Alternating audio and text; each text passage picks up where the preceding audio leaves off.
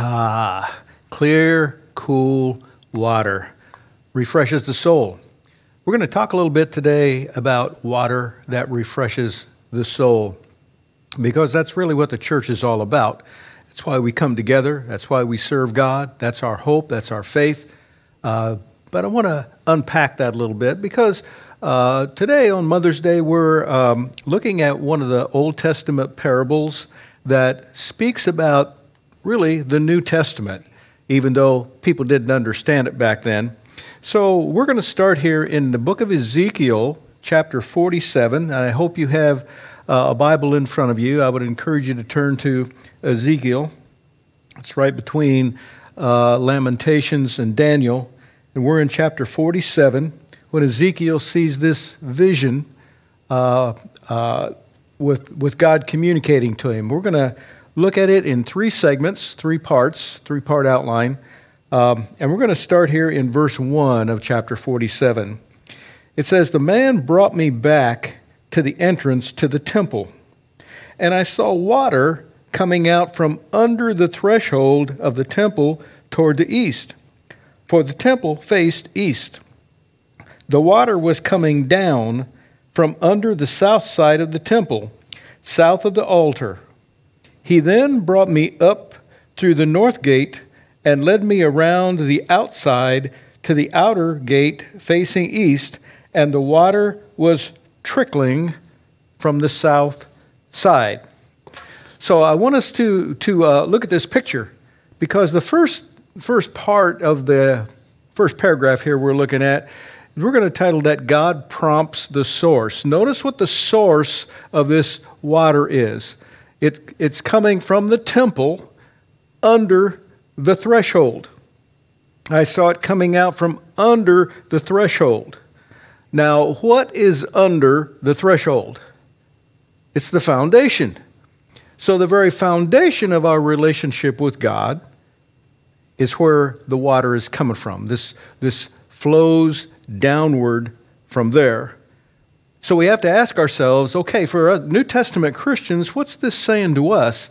What's the picture trying to visualize? We call it a parable, which means there's a hidden story in here. And really we learn this from John chapter 4, verses 10 through 14. It says, "Jesus answered and said to her, 'If you knew the gift of God and who it is who says to you, 'Give me a drink,' you would have asked him, and he would have given you living water.' She said to him, 'Sir, you have nothing to draw with, and the well is deep. Where then do you get that living water? You are not greater than our father Jacob, are you, who gave us this well, and drank of it himself, and his sons and his cattle?' Jesus answered and said to her, 'Everyone who drinks of this water will thirst again, but whoever drinks of the water that I will give him shall never thirst. But the water that I will give him will become in him a well of water springing up to eternal life.'" So Jesus is talking about our Christian walk. He's talking about what the nature of God, the essence of God, the Spirit of God brings once He comes into our life. He brings us alive, brings us new direction, new hope, new everything. This is why I'm always encouraging people to come to Christ and surrender their life to Him and open their heart up to Him, because it's the Spirit of God that comes into a believer that gives us the hope and the life that we have as believers.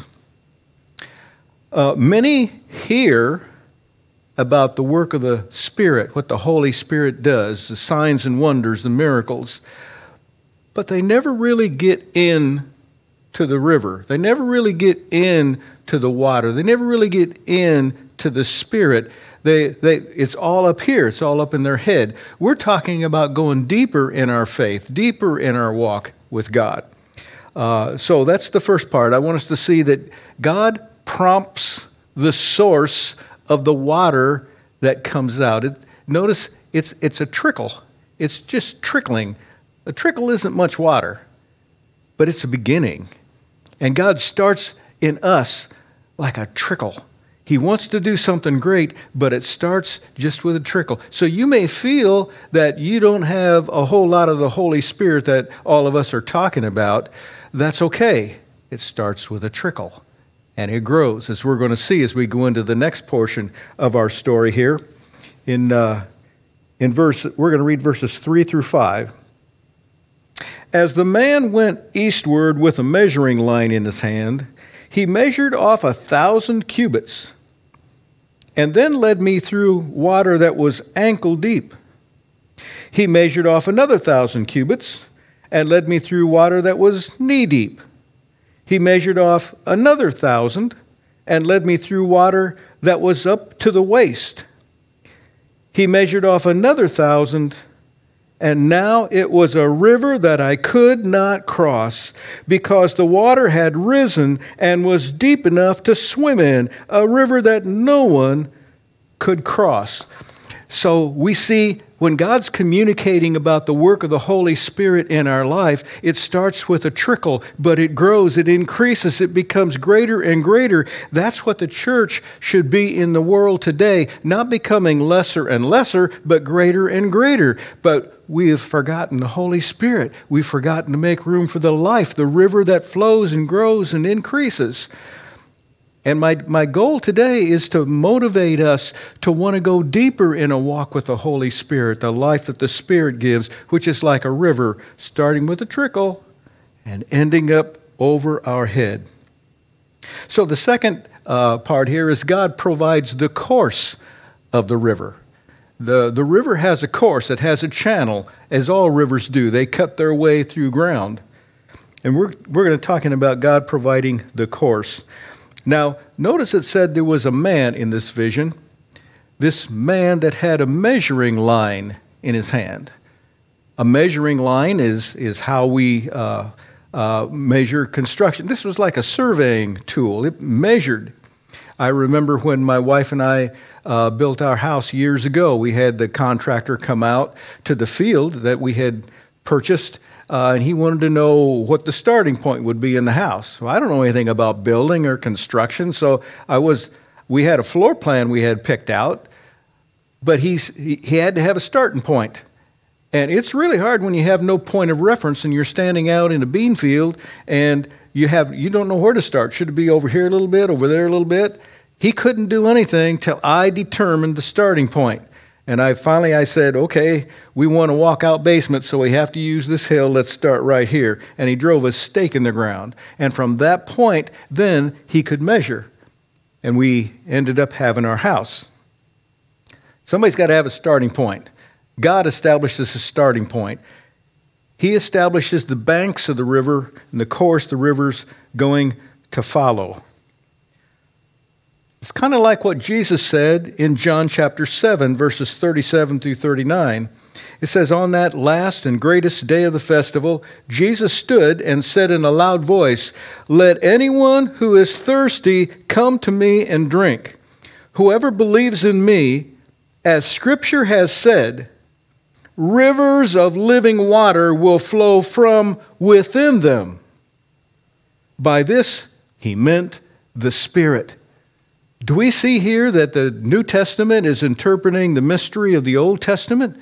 That river flowing out of the temple, from within the temple, flowing down, represents the Holy Spirit, the nature, the essence of God within us. We are the temple of the Holy Spirit. He lives inside of us, and this river flows out of us, giving life to wherever it goes.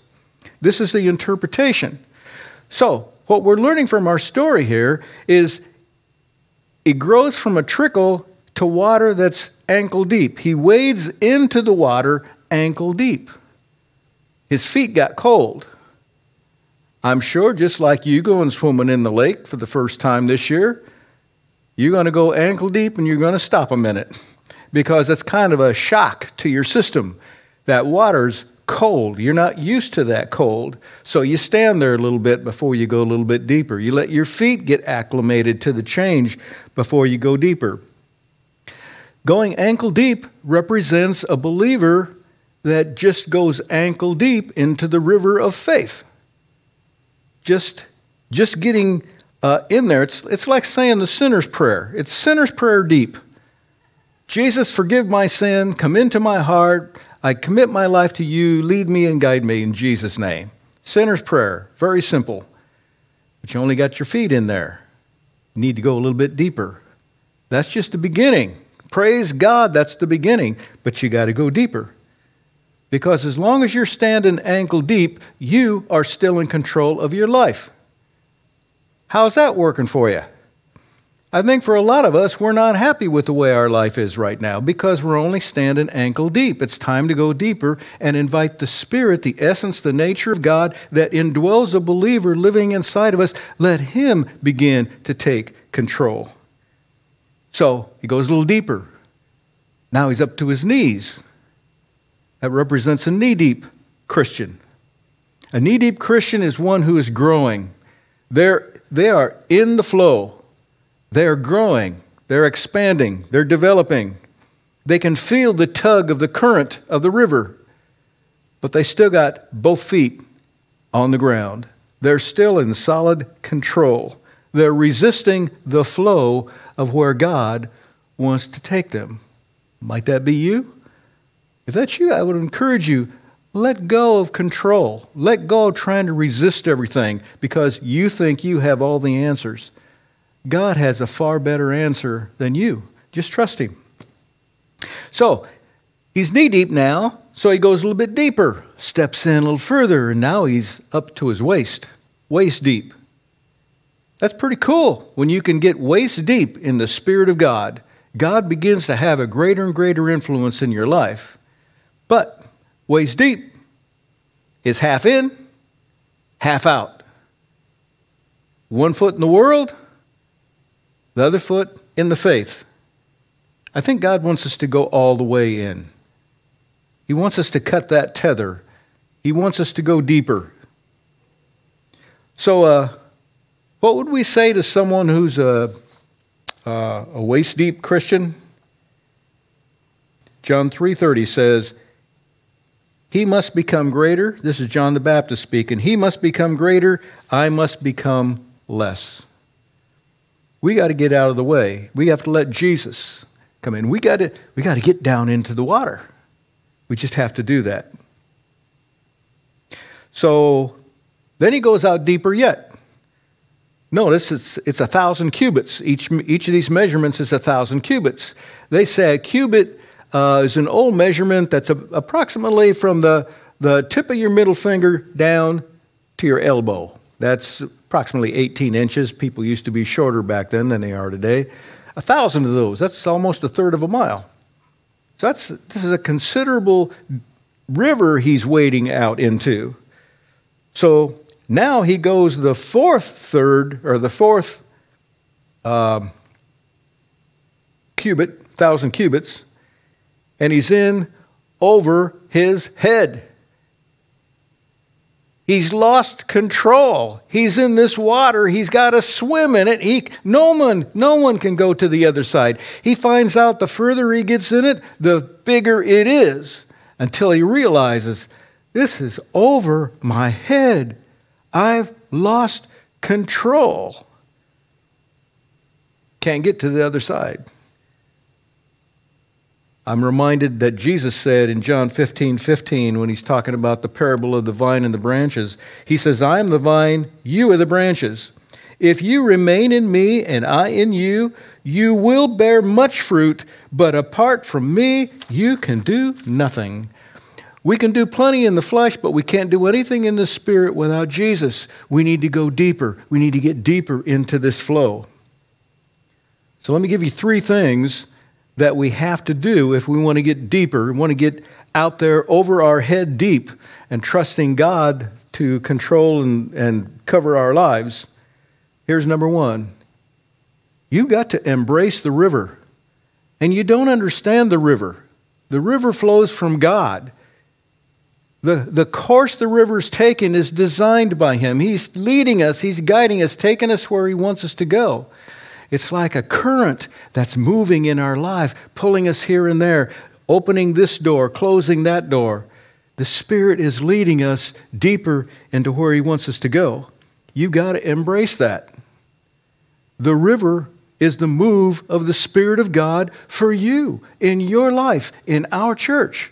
We've got to embrace it, not be afraid of it. Here's the second thing we must do. We must rely on God because this is over our head. We can't control it anymore. The current is moving us where He wants us to go, and it's not us choosing it. So when you're over your head, you can't support yourself anymore. You just have to rely on God at work in your life. I'm reminded of Peter on the boat when they're out fishing, and they saw Jesus walking past them as if He's going to go right on by, walking on the water. How can He walk on the water? Physical bodies are too heavy to walk on water. They sink. And when Peter recognized Jesus was actually overcoming nature, overcoming the natural path by walking on the water, he said, Lord, if that's really you, invite me to walk on the water with you. And Jesus said, come. He didn't give him an explanation of how to do it. He just said, come. So Peter got down out of the boat, and lo and behold, he started walking on the water too. It's an amazing miracle that was happening until he looked around and he saw the waves, and he began to think, and he began to try to figure out what's happening, and the more he thought, the more he sunk, because he felt like he wanted to be in control, and you're losing control if you're going to walk on the water. So perhaps you're stuck in your spiritual life right where you are. And what the Lord's saying to you is you need to go out into deeper water. You need to get out there deeper, because there is an ample supply. There is plenty there, and God wants to go on that journey with you. Oh, and here's the third thing you have to do if you want to go deeper in the Spirit. You must go where the river takes you. You don't know where you're going, but the river is the current, the flow of God, and God is moving us someplace. He's moving our church someplace that I'm a little bit insecure with, because now that with COVID-19 and we've had to go online with our church program, it's over my head. I don't know how to work this equipment. I don't know how to do all these things. I don't know how to make church change. But nobody has told us we have to close our doors. We've just adapted.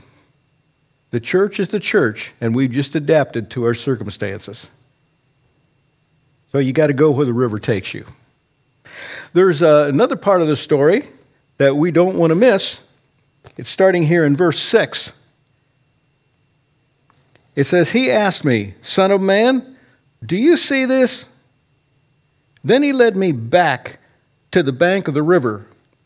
When I arrived there, I saw a great number of trees on each side of the river. He said to me, this water flows toward the eastern region and goes down into the Arabah, that's the Jordan River Valley, where it enters the Dead Sea.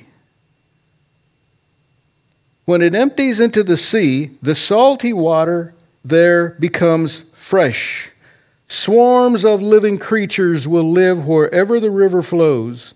There will be large numbers of fish because this water flows there and makes the salt water fresh. And where the river flows, everything will live. Listen to that, church. Where the river flows, everything will live. Are you getting excited? Because I am. Jump down to verse 12. He says, fruit trees of all kinds will grow on both sides of the river. Their leaves will not wither, and nor will their fruit fail. Every month they will bear fruit, because the water from the sanctuary flows to them. Their fruit will serve for food, and their leaves for healing. Here's the third part. God propels the force, the current, the movement of the waters. And have you noticed that sometimes in your spiritual life, it's like God isn't moving? And other times he's moving faster than you want? It's because God propels the force of this flow, this river that we're a part of. Now notice as it flows down, there's nothing feeding into it. Now the Mississippi River, for example, here in our country, at its headwaters is 3 feet deep. But where the Mississippi River empties into the Gulf of Mexico, it's over a mile wide. Because there's all these feeding streams and brooks and rivers flowing into it. So it gets bigger and bigger.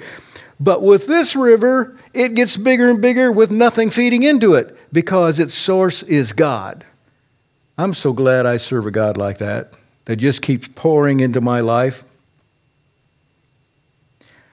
And so he tells him to get out of the water and brings him back to the bank so he can get a better view. You see, sometimes when you're in the current, when you're in the river, you can't see the effects of what's happening on either side. But now he takes him out so that he can see the effects. And so he takes him out of the river and he's standing on the bank and he tells him to look and he begins seeing the changes in the world around him. You can't see that while you're going through it, but you can later. So where is the flow taking us? We give you 3 parts to that. Here's the first one. It's taking us downward. Water always flows downward. Doesn't flow up unless it's under pressure like a geyser at Yellowstone. Then it goes up. Water always follows the path of least resistance. It's always flowing down. And God is always flowing down. And the Spirit of God inside of me is always flowing down to people who are lower spiritually than I am. I can't do much to help people who are higher spiritually than I can, but I can help people that are lower spiritually than I can. So it's taken us downward. Only 2 things stop the downward flow of the river. The first is cold. That water freezes, it turns into a glacier. It moves very slow, but it keeps right on moving. And there's sometimes the church is moving like a glacier. Very slow, but it moves everything out of the way as it moves. The other thing that keeps the river from flowing downhill is a dam. And I think some of us just may have a flesh dam in our life that's keeping the Spirit from flowing. We need to trust God to remove the dam, blast it open so we can keep going, and take the good news to people who are lower spiritually than we are, always investing in someone else. Here's the second thing we need to do, or where it's going to take us, rather. It's going to take us to the Dead Sea Zone. It's always flowing to the Dead Sea Zone. God's Word is always ministering to people who are dead. It's always ministering to people who have no life. It always wants to raise up the dead bones and turn it into something alive. The river flows to the Dead Sea Zone. So we need to ask ourselves, am I a container or am I a conduit? Am I a reservoir or am I a river? I want God to flow through me. What He pours into me should be pouring back out again. And I hope you stay in the same place, because everywhere the river flows, everything lives. It brings life to everything. The flow of the Spirit should bring life to the church. It should bring life to your job. It should bring life to your marriage. It should bring life to your physical body. It should bring life to your finances, because that's the flow of the Spirit. And here's the third thing we learn. Where's that water going? It's going to where healing is needed. On both sides of this flow is river that's flowing. Brings life to everything. Even Jesus took water and turned it into wine. He can take your broken life and turn it into something alive if we let Him.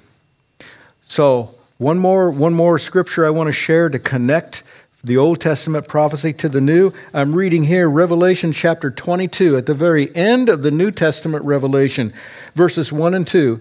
It says, "Then the angel showed me the river of the water of life, as clear as crystal, flowing from the throne of God and of the Lamb. Down the middle of the great street of the city, on each side of the river, there stood the tree of life, singular, one tree on each side of the river, bearing 12 crops of fruit, yielding its fruit every month, and the leaves of the tree are for the healing of nations. You see how the book of Revelation at the end lines up with what was said here in the book of Ezekiel. God is revealing his truth to us. So, God is using us as the river flows, as the move of the Spirit flows. He's using us to take his message to a lost world, to bring life to a dead world, to bring health to a sick world. I think we're at the right time. I think we're alive at the proper time when God wants to do something great. If there's something you want to ask of God on how you can get deeper in the flow of the Spirit, maybe you need to click that live prayer and let someone pray with you and agree with you and partner with you so you can get deeper in the river. And remember, the water, the river, represents the Holy Spirit, the life of God, the flow of God, the power of God in your life and mine. He's a good God, and he loves us. Let's press in. Reach out, grab a hold of the Spirit of God. That's how God communicates with us in these last days. It's through his Spirit. Let's allow him to do that. Holy Spirit, you're welcome. Invite him into your life.